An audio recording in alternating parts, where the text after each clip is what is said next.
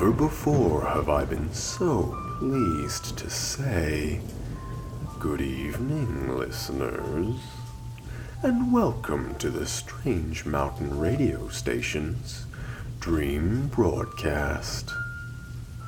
It has certainly been a while, and I feel that you are owed an explanation. So here it is, the truth, and nothing but the truth. While I was errant, locked in another unspeakable sector of the Strange Mountain facility, a rogue, rusted rascal of a robot got loose in the recording room. I returned, eager to tell you, personally, you, dear listener, of my safety. I know how you worry. But to my surprise, found my safe door knocked down and my happy place utterly torn apart. And in the middle of the sparking fragments of electronic equipment, a short-circuited, ruined robot resting on a live wire. I think it is a robot. Of course, it could be a man in a robot suit. I can't quite get it open. Anyway, after returning the room to normal, even making a few modest upgrades along the way, I felt obliged to return to him the spark of life, if you'll forgive the pun. So, a momentous occasion, dear listeners. I present to you Benson, the newest and possibly only other member of the Strange Mountain radio station. Say hello, Benson.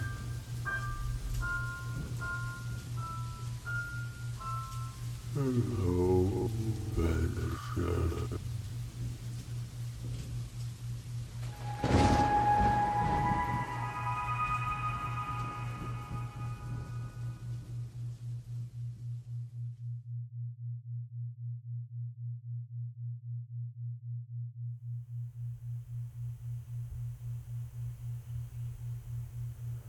Spending your time idling away along a grassy riverbank.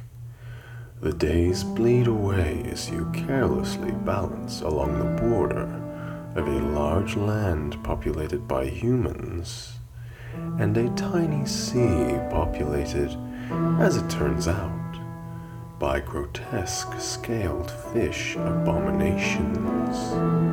Over time they overpopulated and now have grown limbs to seek more land and more fresh flesh for consumption. They crawl onto the riverbank, oozing from their many pores in which their growing young ones germinate. You pick up the nearest stick and beat them back into the river, but there are too many, and they surround you. The stick is beginning to break. One reaches out a limb for you and drags you to the water's edge. As a last resort, you use all you have left and you bite it. It squeals, suddenly horrified, and lets go. The others turn to look at you, and you rush them, biting each one until they are all in terror. They clamor to get out of your way. You notice your hands. They have turned to claws, and you notice your feet. They have turned to hooves. You notice your fur. You have fur now. No matter.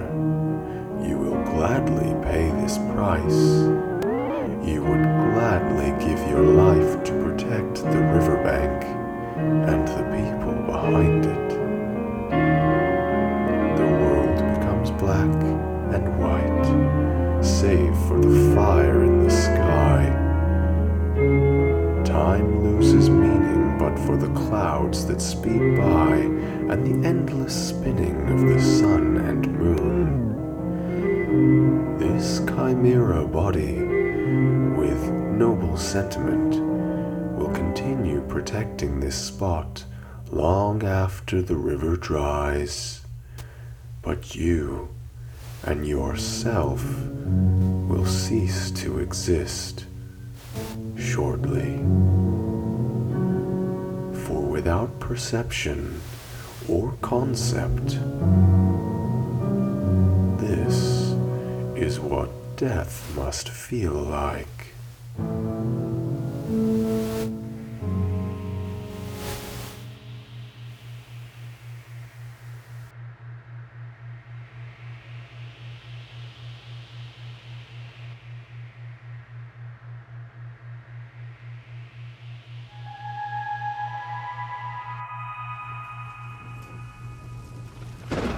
Honorable thoughts and honorable intentions.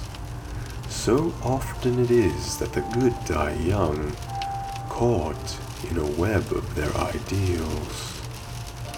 Hopefully, they leave behind them a kinder world.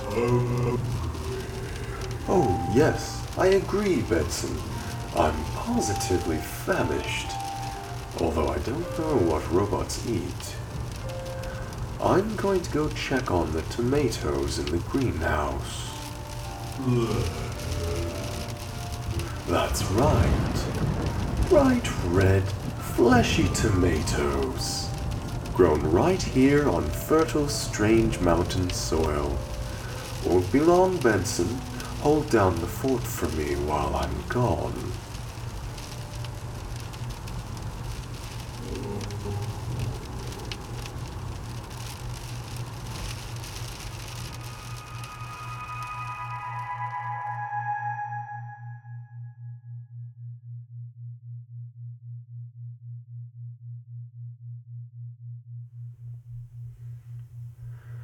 Exploring a pure white tower, stretching high into the sky. Your childhood friend has found the hidden door. Quickly, they wave you through an impossible set of rooms that even dear Mr. Escher would be proud of. Confusing compartments and hard to reach open doors hanging from the ceiling. Spherical staircases and prismal entries to new, intricate, but incomprehensible rooms. All with brilliant, clean, white walls. Tiny pink, squat creatures bravely stand in your way, but they fall at the slightest push from your adventure-bound hands. A puzzle, pictographs that must be moved in sequence. They appear foreign to your conscious mind, but somehow you solve it easily. They seem to shift into the correct spaces with a mere gentle wave of your hands. You reach the top of the tower. There is a squat suit of armor, round like an onion. There is an open panel on the leg. It looks broken, with purple and white wires poking out. It calls, not your name, but your purpose. You were made for this. This is your destiny. You climb in, and the room is filled with with red mist. Your childhood friend also walks into the room. Oh, so you found it, they say. And then all is black.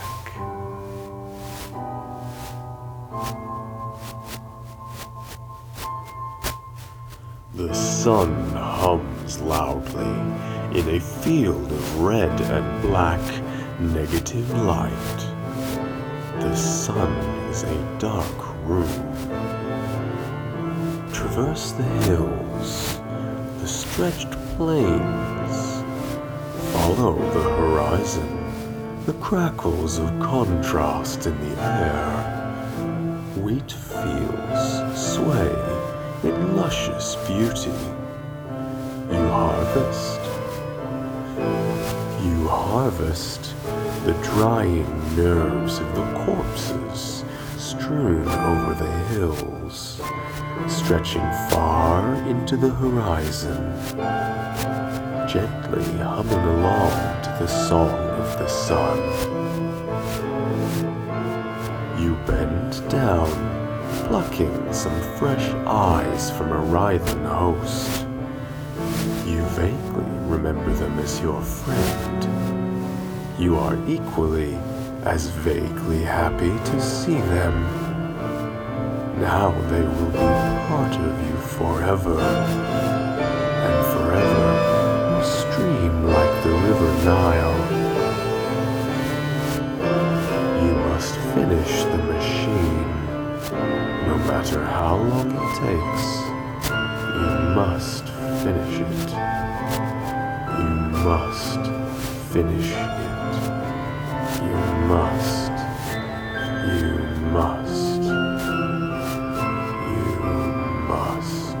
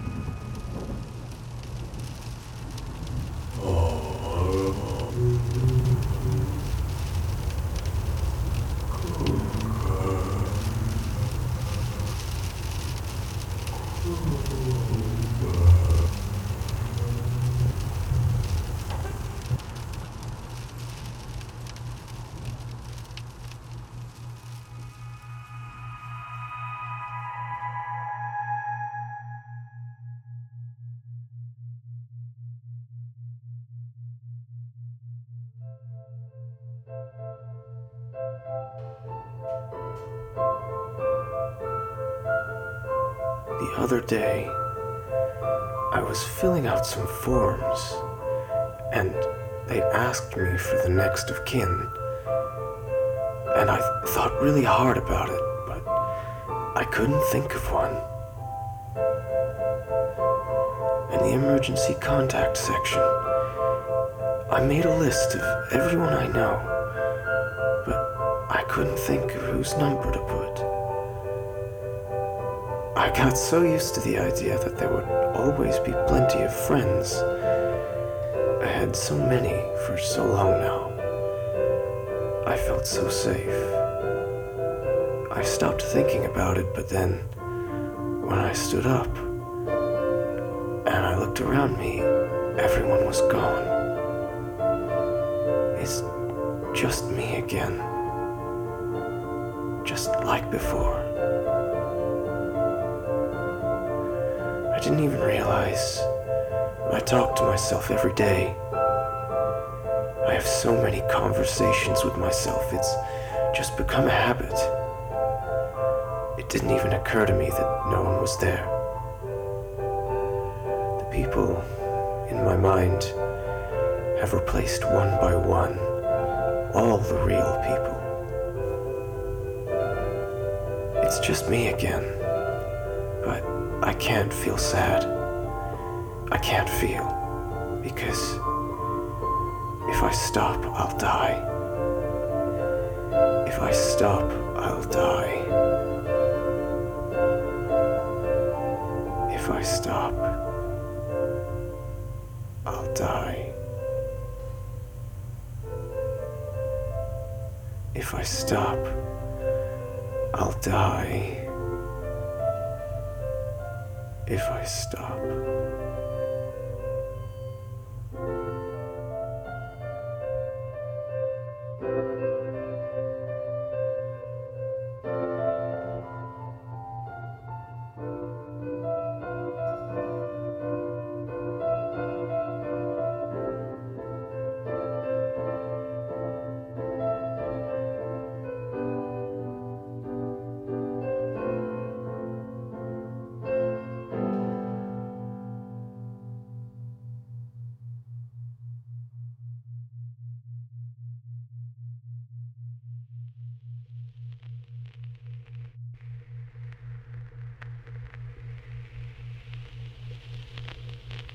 Coming along nicely, they are indeed. I must say, everything is falling into place for us here. I don't know about you, listener, but I'm feeling rather chipper. I hope you enjoyed tonight's episode. The theme was companionship.